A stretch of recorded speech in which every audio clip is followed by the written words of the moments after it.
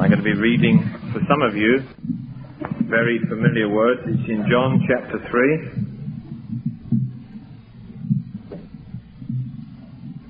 I'm going to read from verse 9. John chapter 3, I'm going to read from verse 9. It's an interview which Jesus had with a man called Nicodemus, and he was known as the teacher of all Israel, a religious man, a man who feared God, a man who knew the Bible very, very well. He was careful to observe all the rules and regulations of his religion, and yet in spite of all that, he didn't know God. And so he comes to Jesus to have a talk with him because he's seen the power that is flowing out of the ministry of Jesus Christ. He's seen the miracles, he's seen the signs and the wonders, and he's come to a conclusion that no man can do this sort of thing unless God is with him. Although theologically, Jesus presents him with a number of problems. And he comes to Jesus by night because he doesn't want anybody to know that he's coming. And instead of having some deep theological discourse, Jesus tells this man that there's one thing that must happen to him. And he says, now this is the one thing that you must be sure about, and that is that you have been born again. You must be born again. And so, from verse 9, Nicodemus answers and says to him, how can these things be? And Jesus answered and said to him, are you the teacher of Israel, and you don't understand these things? Truly, I say to you, we speak that which we know, and bear witness of that which we have seen, and you do not receive our witness. I told you earthly things, and you do not believe. How shall you believe if I tell you heavenly things? And no one has ascended into heaven but he who descended from heaven, even the Son of Man.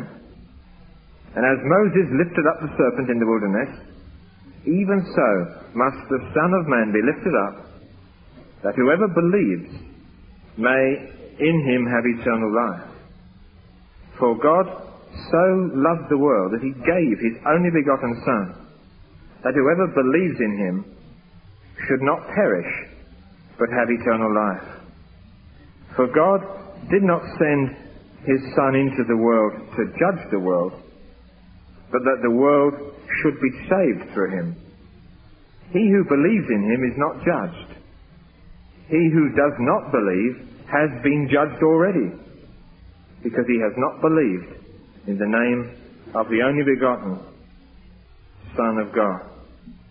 Now these words which I've just read, and this important discussion, they weren't simply a matter of life and death. It was even more important than that. It was a matter of heaven and hell. And what I mean by that is this, that we often say, oh, this is a matter of life and death, meaning that a person's physical life or death depends upon quick action in a situation. But even more serious is that we should also realize that there's a far greater issue, and that is the issue of heaven and hell. I was just thinking as I was meditating this afternoon of maybe lots of young men who laid down their lives in the First World War. And for them and for their families it was a tragedy. And you may remember in your youth, I certainly do, of people who were in that category. I know the school that I went to, we had a memorial plaque of all these names, and every November the 11th we used to read these names out with great solemnity in the school assembly. And I was just thinking now that those who died in that war and those who survived that war, they've all been levelled out now, because pretty well everybody now would have died naturally. And here we are, just, 70 years later, perhaps. And now that whole thing has been equal. It doesn't really matter much whether you died in that war or whether you survived that war, because the whole thing's been levelled out now. But the much more important issue was, did those who died in that war, did they die in Christ or did they die out of Christ? The much more important issue of those who survived the war is, did those who survived the war, did they finally die in Christ or did they die out of Christ? Because you see, that's a matter of heaven and hell. A much more important issue than even life and death. And I feel that God's got two objectives tonight, because I recognize that the large majority of us here tonight already know the Lord. We've already passed from death to life. We already have eternal life. But I feel that God's got two purposes in this message tonight. One is to touch anyone amongst us who has not yet been born again. And that's the priority tonight. But I believe there's a second purpose, that is that the if you like, the reality, the awesomeness of heaven and hell should grip all of us, beloved, so that we have a different attitude to those who have not yet come into the life that we are enjoying tonight. That it will grip us in a new way. And that we would see with fresh eyes the awesomeness of this matter of heaven and hell. Because in the Bible, and from the mouth of Jesus particularly, both heaven and hell are vivid realities. And he himself says that there's only one person who's ascended into heaven, who's come down to talk about it, and that's the Lord Jesus Christ himself. Has the right to teach about heaven, and he has the right to teach about hell because he is familiar with them in a way that no other man that's ever walked the earth is familiar. And if we reject his words, then we're in great danger indeed. And I want us to spend a little while looking at heaven, and then looking at hell, and getting a taste of the reality of these awesome ends for every one of us in this meeting tonight, and everybody who lives on the face of the earth. Your husband at home, or your own children, or the people you work with, or the people that you're in school with, or the people that you met on holiday, or the people that you write to in another country. All these people, their future is a matter of heaven or hell. One day, sooner or later, they're going to enjoy the blessings of the one, or they're going to experience the dreadful awfulness of the other. And it's as relentless and as certain, even more certain, than tomorrow's sunrise. So let's look at heaven. And the first thing that I want to tell you, and I really don't intend to go through all the massive scriptures because it would take me some time to do that, but I'm going to just really give you the biblical perspective of heaven and the biblical perspective of hell. I'm going to trust God's Spirit to make them vividly real to us tonight. And that impression will last. So that when we go from this meeting, it's going to go on working in our hearts. Because I believe the main fruit of this meeting will not be tonight, it'll be later. There will be fruit tonight. But the main fruit, God told me, will be later on. And the first thing that we must note is that the heavenly state is physical, emotional, and spiritual. That is, in this heavenly realm, there's going to be a physical existence for each and every one of us. So we will have a body, we will have emotions, and we will have a spirit. It's not going to be just a sort of a bodiless spirit floating through the atmosphere. And certainly not someone sitting on a cloud sort of playing a harp and all these ridiculous pictures that we see. But it's going to be like life on this earth, but fuller and richer and more wonderful in ways which cannot be described, because the Bible says that it has not entered into the mind of man. The things that God has prepared for those that love him. It's beyond our understanding in one sense, because we cannot enter the realm of heaven. But I do know this, that there are a number of people that have tasted the heavenly realm, that have been brought back from the dead, having died in Christ. And I've heard the testimony of some as they've spoken it. I've read the testimony of others as they've written it. And there's not a single one of them that wanted to come back. Not one of them. It was so glorious that when Jesus said, well, look, you've got to go back because they're praying hard for you and you have to return just to finish the work I've given you, they said, oh dear, I really got to. It's an utterly, utterly glorious and wonderful realm. So much fuller and richer in every dimension than anything that we've ever touched or experienced here upon earth. It is physical, it is emotional, it's spiritual. Every dimension of us is going to be just enlarged to fullness. We're going to have all the, if you like, the weightings of the fall. They're going to be taken off us. I believe every one of us will have a mind at least equal to Einstein. We're going to have brains that are going to be amazing. I mean, if you've never learned to use a computer, well, you'll have your chance. You can show them you can show your kids, look, I can do it as well as you can now because I've got this marvellous new brain. We're going to have a musical ear like Beethoven or something like that. We're going to be so musical. Everything is going to be to the fullest, richest dimension. Can you imagine that? Just think what music we will make together. Oh, hallelujah. And we're going to have such a development of our artistic appreciation. We're all going to be at least like Michelangelo. We're going to have every dimension of human personality just stretched and broadened and enlarged, and we are just going to be so fantastically big, made gloriously big by the hand of the living God.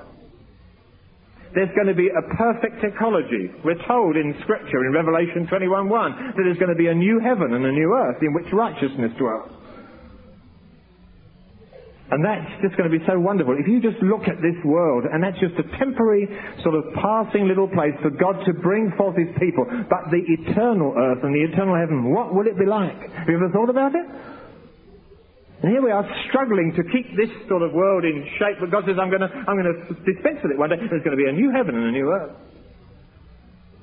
And in this new body of ours, which the Bible doesn't describe too fully, but it's an incredible body, it's going to be like the body which Jesus had when He was raised from the dead.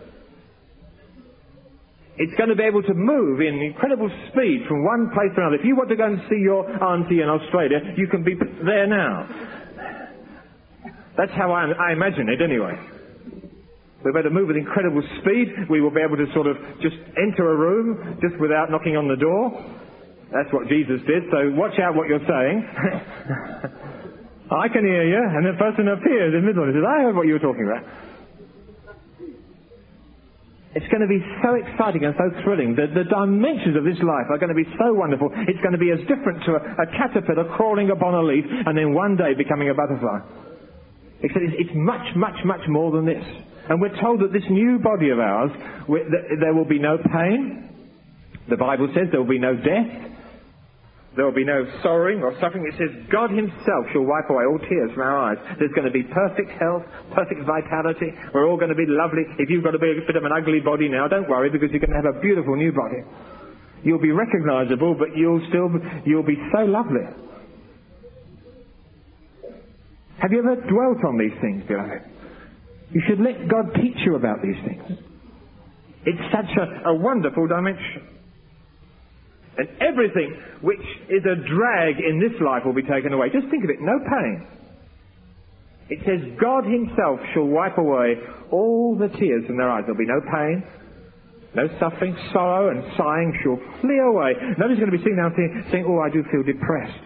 It'll be unknown. Can you imagine what it will be like? No sickness, no suffering, no sorrow.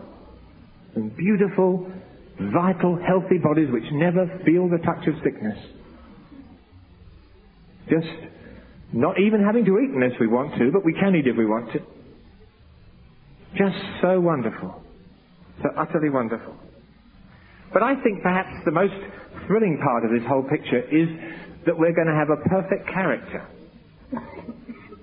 The Bible says in 1 John chapter 3 and it's verse 2 that when we see Him, we shall be like Him. For we shall see Him as He is. And God's going to complete the good work that He's begun in many of us. And even if He hasn't started, He can start with you tonight. But what God's promised is that everybody that He starts with, He will complete them and make them exactly like Jesus in character. Now just imagine that. If I were to say, how many of you here would like to be just like Jesus? I think pretty much we would raise our hands, wouldn't we? Well, let's do it then. We don't just like Jesus. Exactly. What a thrill. And just imagine living in a street where everybody else is like Jesus.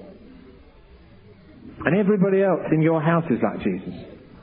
Just imagine not only you being perfect in character, but everybody else being perfect in character. That the whole of society is just like Jesus in the beauty of His character, His person. Just His love and His compassion and His understanding and His graciousness and His power and His glory. And you're just going to be living in a society of people, each one of whom is going to be like that. Can you imagine what it's going to be like? You won't hear a cross word ever. You won't feel cross. Everybody will be fighting to do the washing up, not get somebody else to do it. And it won't just be at Christian meetings. You'll feel like it all the time. Just imagine this perfect society.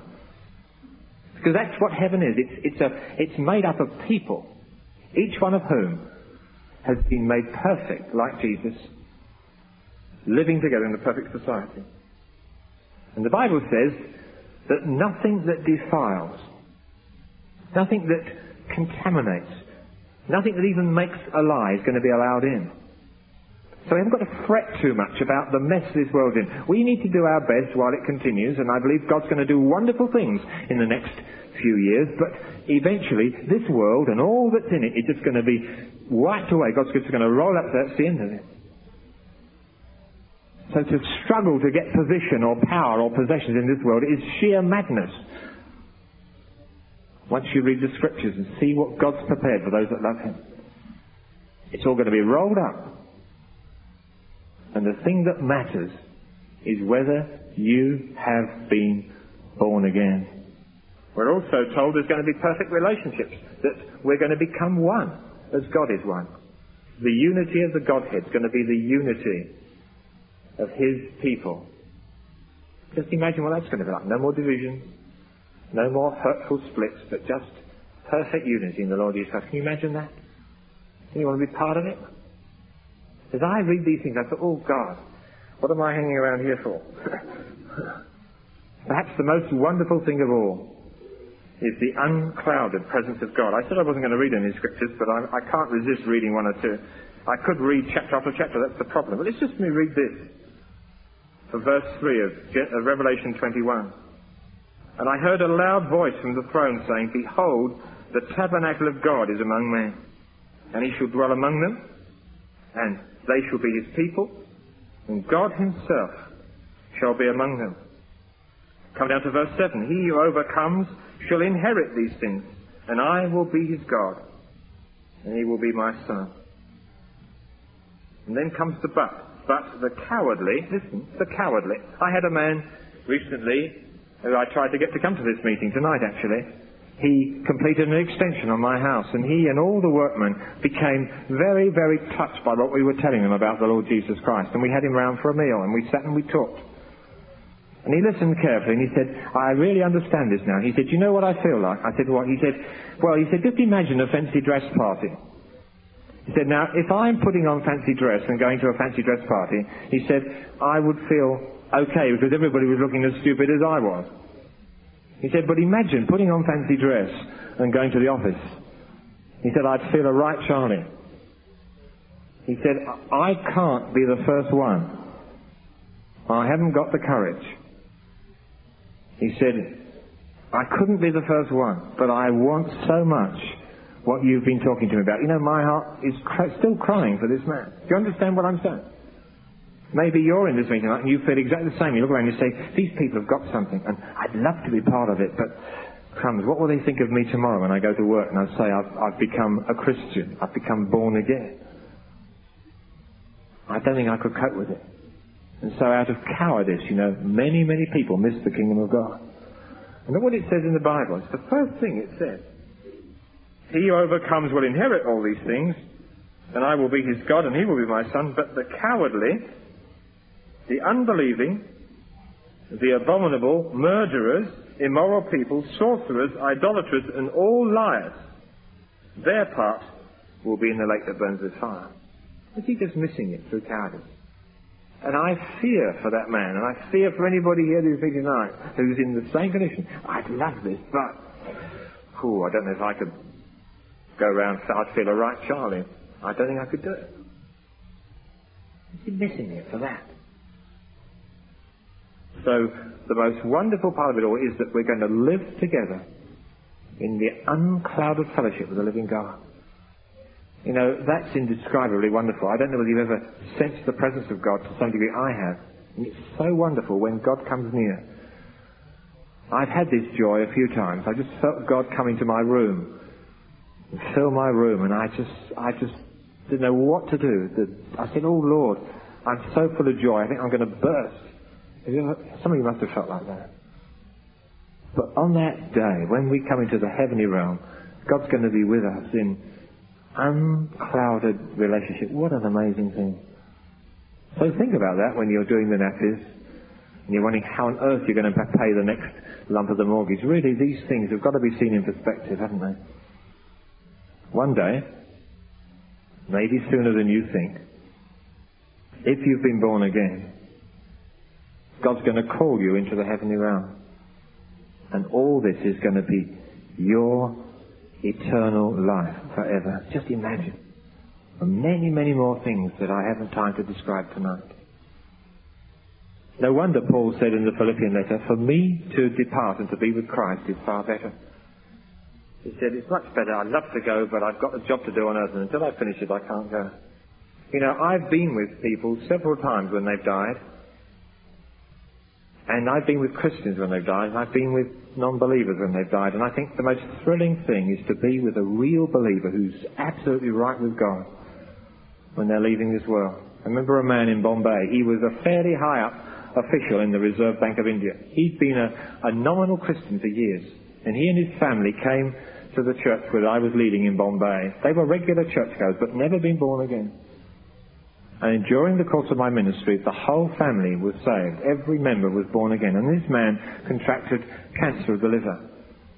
He had tremendous pain, and then the last 2 hours of his life, he had a dear old mother, and her husband used to be an evangelist who died years ago. And this grandmother's ambition was that her son shouldn't have been a bank official, but he would have been a preacher of the gospel.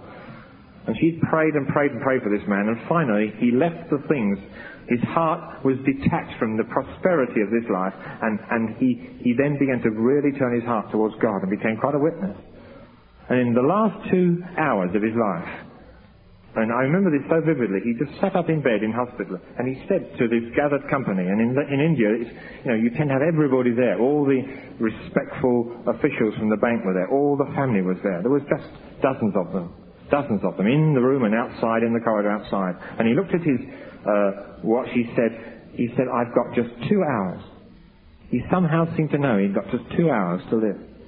And he called each one of these people to him, and he told them that he was going to go and be with the Lord. He exhorted some of these bank officials that they should trust in Jesus. Some of them were Hindus, and there was people were in tears, and it was such a moving experience. The last thing he did was he called his little son, who's now Arun Philip, whom some of you will see on the India video. He's now serving God in the church in Bombay.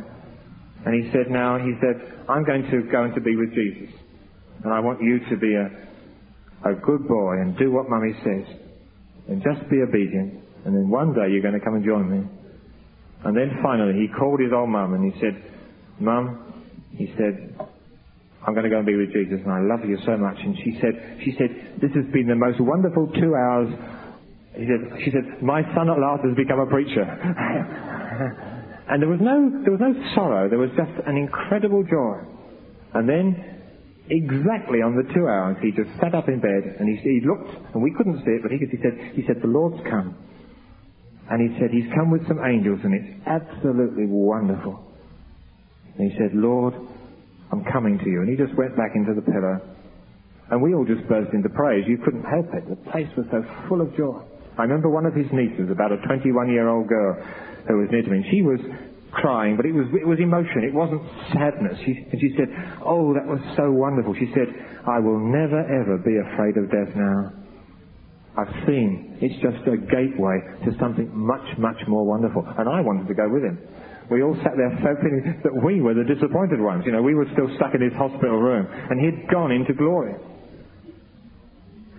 I remember another occasion because I used to work as a research worker in Kodak, and I remember a colleague of mine who was also a fine Christian, Dr. Hunt, who led the colour research in Kodak, a very famous scientist, and he came back absolutely glowing. He came to my office. He said, Alan, I've just seen something wonderful. I said, what's that? He said, I've just been with one of the elders of our church who's just died. He said, it was absolutely wonderful.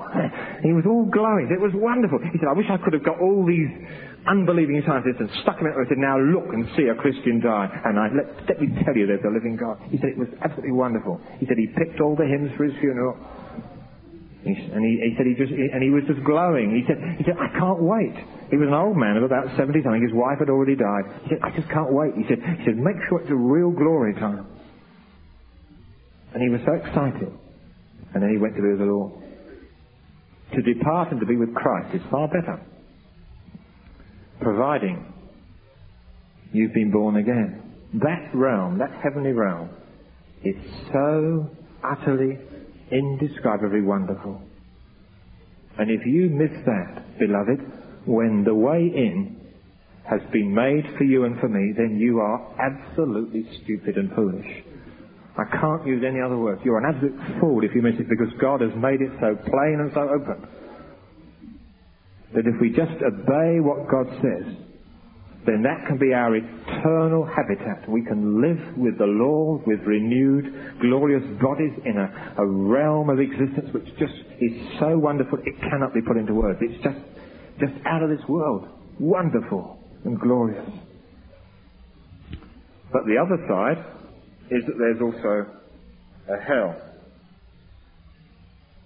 And the Bible has quite a lot to say about hell. And the main thing it tells us is that it really is there. Hell is also an eternal state. The Bible tells us that those that do not go to heaven, that do not enter that heavenly realm because they have not received eternal life, that they will go on existing, but in an existence which, at the worst dimension, is that they're going to miss everything that I've described. Now, it's a little bit hard to work out what is figurative and what is literal in what the Bible describes of hell. But I tell you, even the figurative language is so awful that the reality must be even worse than that, because the Bible can't properly describe heaven. I don't think it can properly describe hell in words. But it does give us certain clear ideas. The first thing, again, is that it is clearly an existing which has got a physical and an emotional and a spiritual dimension. Jesus speaks in Matthew 10:28, for example. He says, don't fear those that can kill the body, but you fear the one who can take both body and soul and destroy it in hell. Now, the word destroy does not mean to annihilate and to take away. The idea behind this Greek word is that it's ruined. Completely ruined. It goes on existing, but it goes on existing in a completely ruined state. That's the idea behind this word. And there's an existence which just goes on and on and on and on, and the awful part about it is that there is no relenting from the condition in which we now find ourselves in. And the Bible describes several, if you like, characteristics. Perhaps the worst of them is to be, as it says in the Bible, in Ephesians 2:12, for example, it says, without God and without hope. It talks about being cast out from the presence of God. If you go to 2 Thessalonians, for example, in chapter 1, I'm just going to read a few verses there. It says in verse 7, the Lord Jesus shall be revealed from heaven with his mighty angels, dealing out retribution to those who do not know God. That's the test. Do you know God? And he will deal out retribution to those who do not know God and to those who do not obey the gospel of our Lord Jesus Christ. And these will pay the penalty of eternal destruction, eternal ruin, if you like.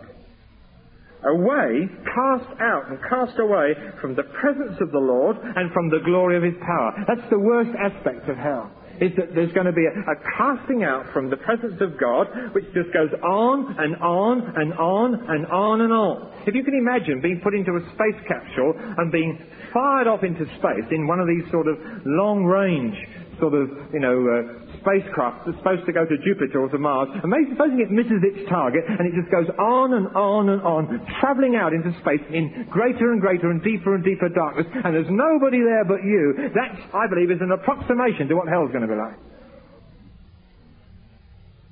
Cast into outer darkness, beloved. And don't think it's going to be a jolly party with all your equally sinful friends and all these ridiculous pictures that the devil paints to try and take away the sting of hell. One of the most awful aspects of hell is going to be its loneliness. There's no fellowship in hell. But you're alone in utter darkness, just going out and out and out and away and away and away from the presence of the living God. You know, that absolutely frightens me. I've been around when men who don't know the Lord have died. I tell you, it's awful. I was in a hospital bed once when God was dealing with me next to a man who cursed and swore his way into hell. It was one of the worst nights I've ever had, and I'll never forget it. And some of the great atheists who could mock and jeer and laugh when they were in hell, I tell you, when they died, they screamed in terror. Voltaire was one of them. He screamed in terror at the approaching judgment of God. I was just hearing a nurse tell me of some of her experiences.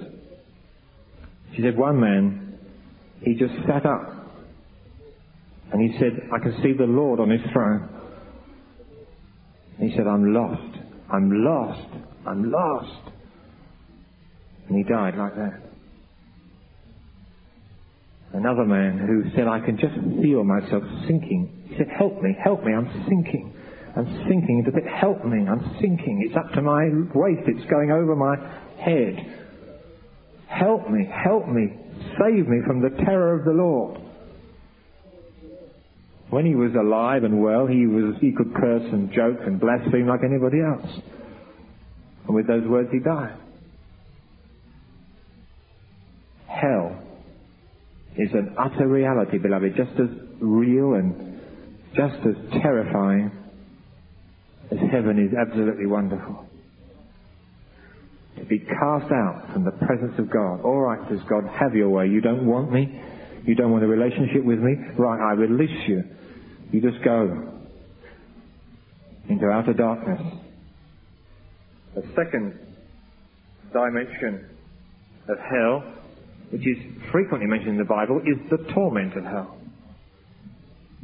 It's got certain pictures of like being in a burning furnace and all sorts of things. And I'm not really sure how much of this is figurative, how much of this is real, but however you look at it, it's awful. But what I would imagine is the worst dimension of this is the torment of having sin, which you can never ever get rid of. You just carry with you, in the full consciousness of that realm, you carry with you all the sin which you have refused to let Jesus take away for you at Calvary. And it's going to be with you forever. And it will torment you and torment you, and your mind will go over and over and over the sins that you've committed because you've not allowed God to blot them out. Just tormenting, restless. Failure ever to find peace. Can you imagine it? It speaks in the Scriptures. Tremendously strong language. It says there will be wailing, uncontrolled distress, and gnashing of teeth. People will be so distraught.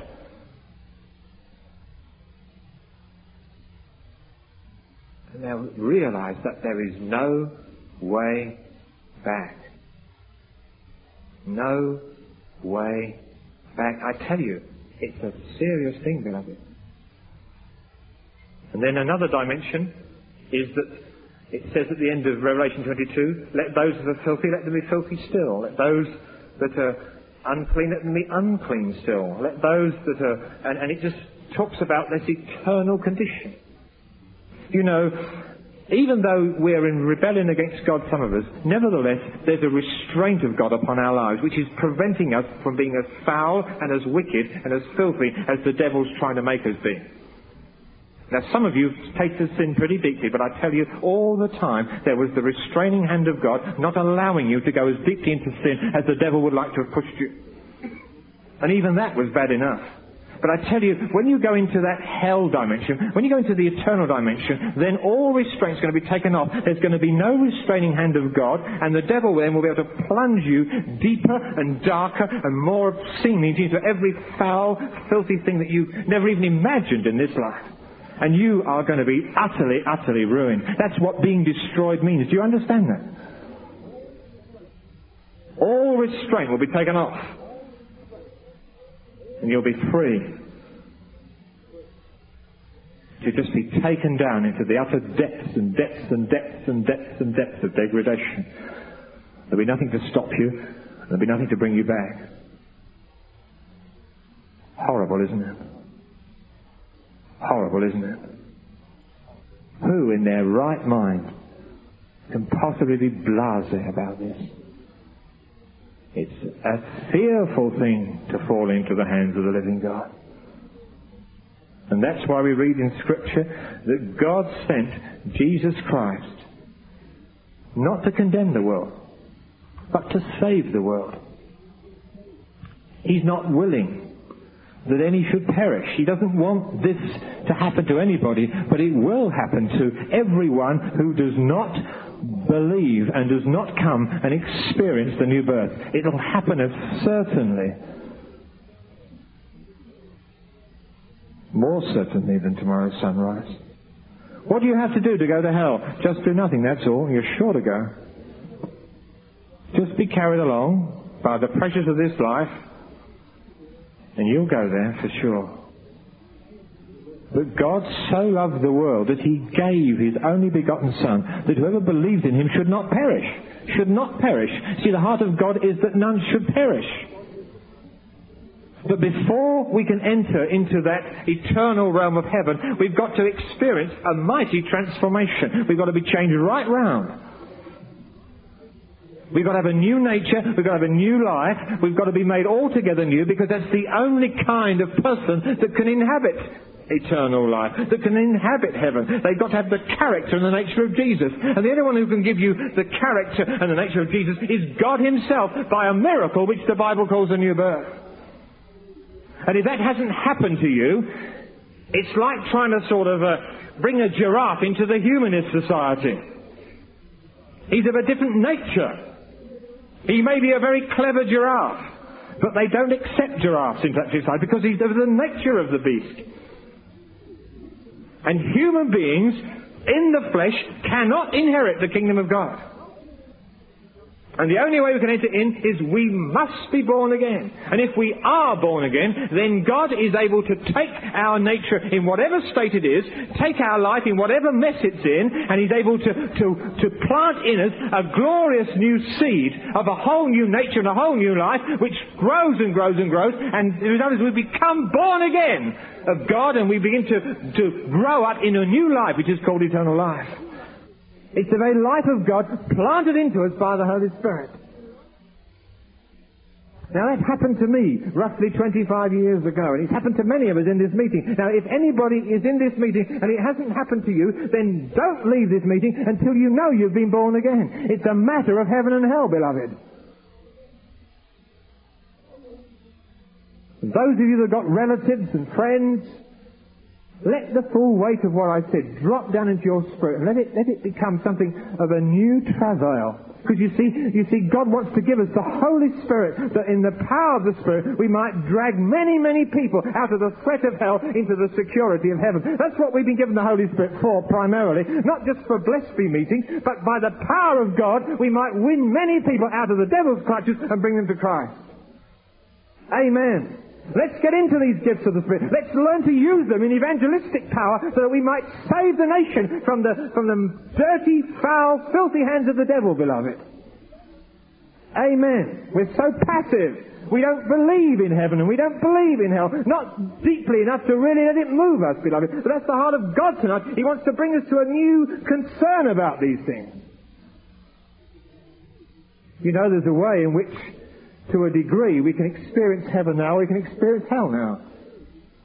Not in its full measure, but if we've been born again, and if we know the power of the Spirit upon our lives, then some of the benefits of heaven become ours already. We can experience healing, for example. We can experience a peace and a joy which the world cannot give. It's not all pie in the sky by and by. There's a glorious now for those who have been born again, as well as an amazing future. Anybody who doesn't grab this with both hands must be mad. That's all I can say. Once my eyes were open, I grabbed it with both hands, and I've never let go. And I never will. It's the burning passion of my life, beloved. You can also taste something very, very approximate. Something which is approximating to hell. You can be in such a mess. So alone, so locked in, already gripped by sin. Already you can feel the power of that foul demonic spirit upon your life. But I tell you tonight, God can bring you out of your present level of hell and plant you into a new level of heaven this very night. God wants to heal people tonight. He wants to baptize them in the Holy Spirit, but most of all, He wants to save you. He wants you to be born again. He wants to take you out of the kingdom of darkness and translate you this very night into the kingdom of His dear Son.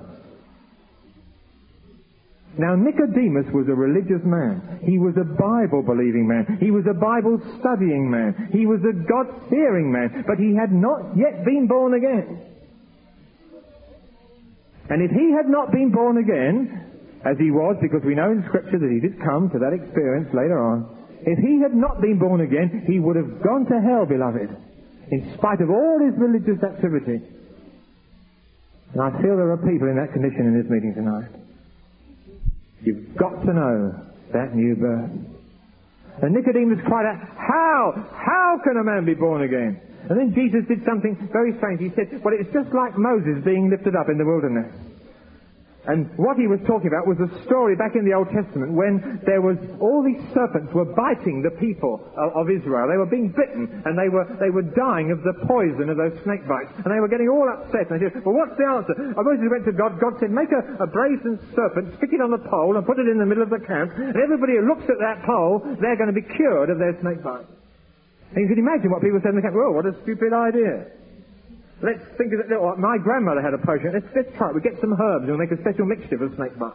Some of them got into a corner and became very religious. They tried all sorts of different ways, but they all died, beloved. But those who looked according to the word of Moses just said, we're going to look at that pole and do what God said, and we're going to believe that somehow that's going to cure our poison. Those people were cured, and they knew the power of God saving them from death. Now, it's a picture and a parable of what Jesus did for us at Calvary. You see, the whole human race has been bitten with the poison of sin. We all of us are sinners to some degree. We all have the poison of sin in our lives. And the way you can tell is that you're not as nice as Jesus. You see, He's the only sinless one. Anybody who's less than Jesus in quality and character is a sinner. I was a sinner, and every one of you were sinners by nature. Every one of you were. Some of you still are.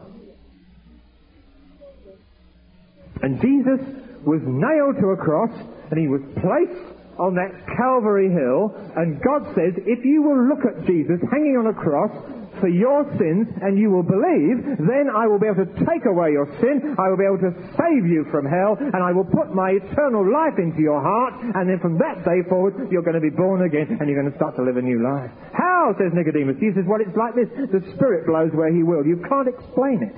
It's like a wind blowing. It blows, and you can tell where you can hear the sound of it, but you can't tell where it's come from or where it's going. But you can feel the power of it. Now, essentially, it's impossible to describe how someone gets born again. It's so profound. It's like the Holy Spirit does inside us. But at the same time, it's so simple that anybody can be born again. All you've got to do is to take a look at Jesus hanging on a cross and say, Lord, tonight I'm going to believe that Jesus hung upon that cross to pay for my sins. That by His death upon the cross, in some mysterious way that I don't fully understand, you're able to take away my sin, forgive me my sin, and you're able to bring me into a relationship with God. And then if you open up your heart and say, oh, Holy Spirit, you come into my life, then the Holy Spirit will come and He'll plant the seed of a new life inside you, which will start to grow and grow, and you'll start to change and change until you become recognizably different. And when God's finished with you, you'll be exactly like Jesus. Now, it's foolish. And yet it's ever so simple. It's so profound that you can't explain it. And yet anybody, even a little child, can take the act of faith which will bring them into new birth. Because as we say, looking at us, I say, Lord, I believe. I believe you died there for me.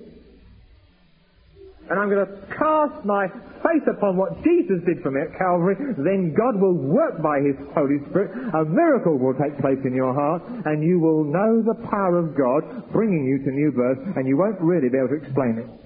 You just know it's happened. And from that day forward, you will have eternal life.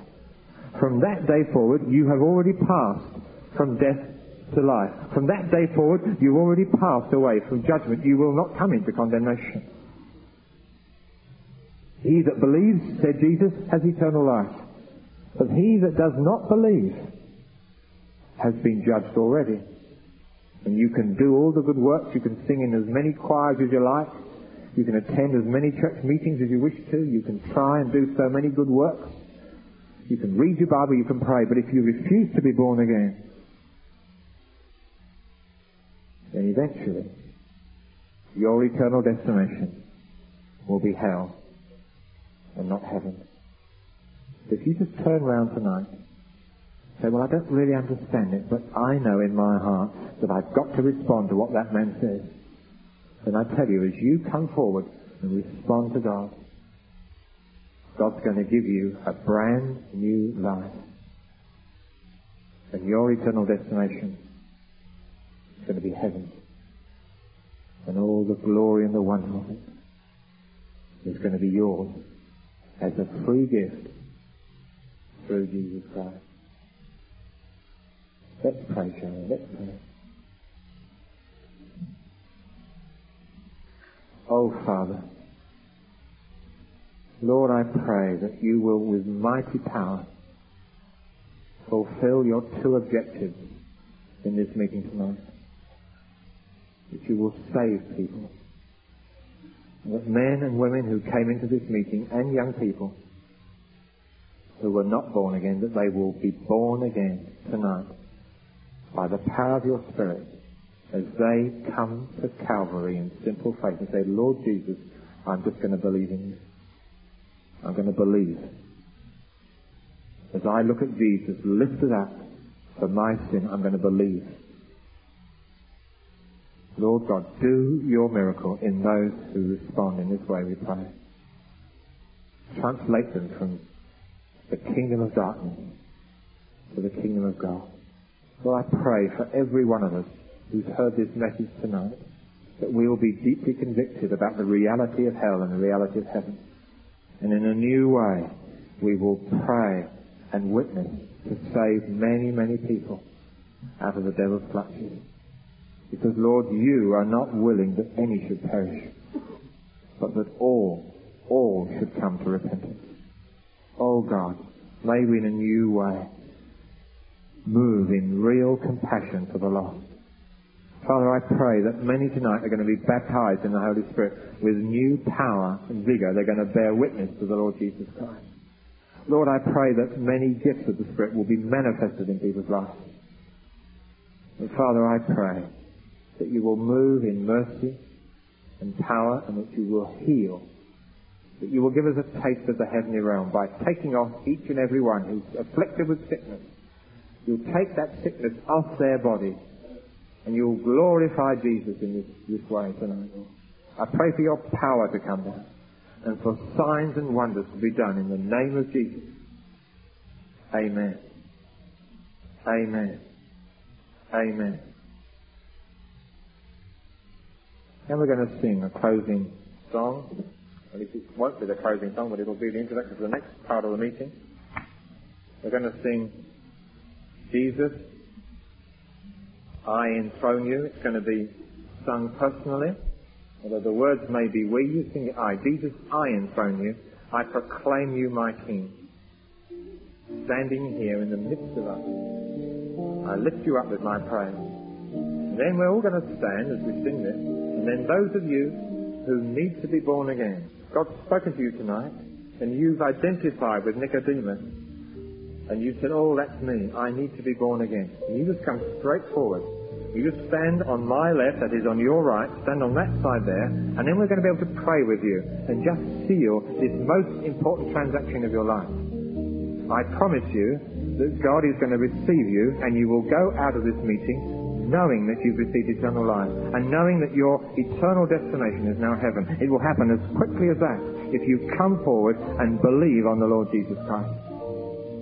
I'm going to invite those of you who need the power of the Holy Spirit. You need to be baptized in the Holy Spirit that you might be effective witnesses for Jesus. I want you to come forward so the power of God may come upon you tonight, and you may go out from this place powerfully equipped to be witnesses of the Lord Jesus Christ. You come, and I want you to stand in the center section here. All right, is that clear? On the left. Teach the people here to obey your word, we pray in Jesus' name. Let them come forward in the release of the Spirit in Jesus' name. Hallelujah and amen. Let's sing it.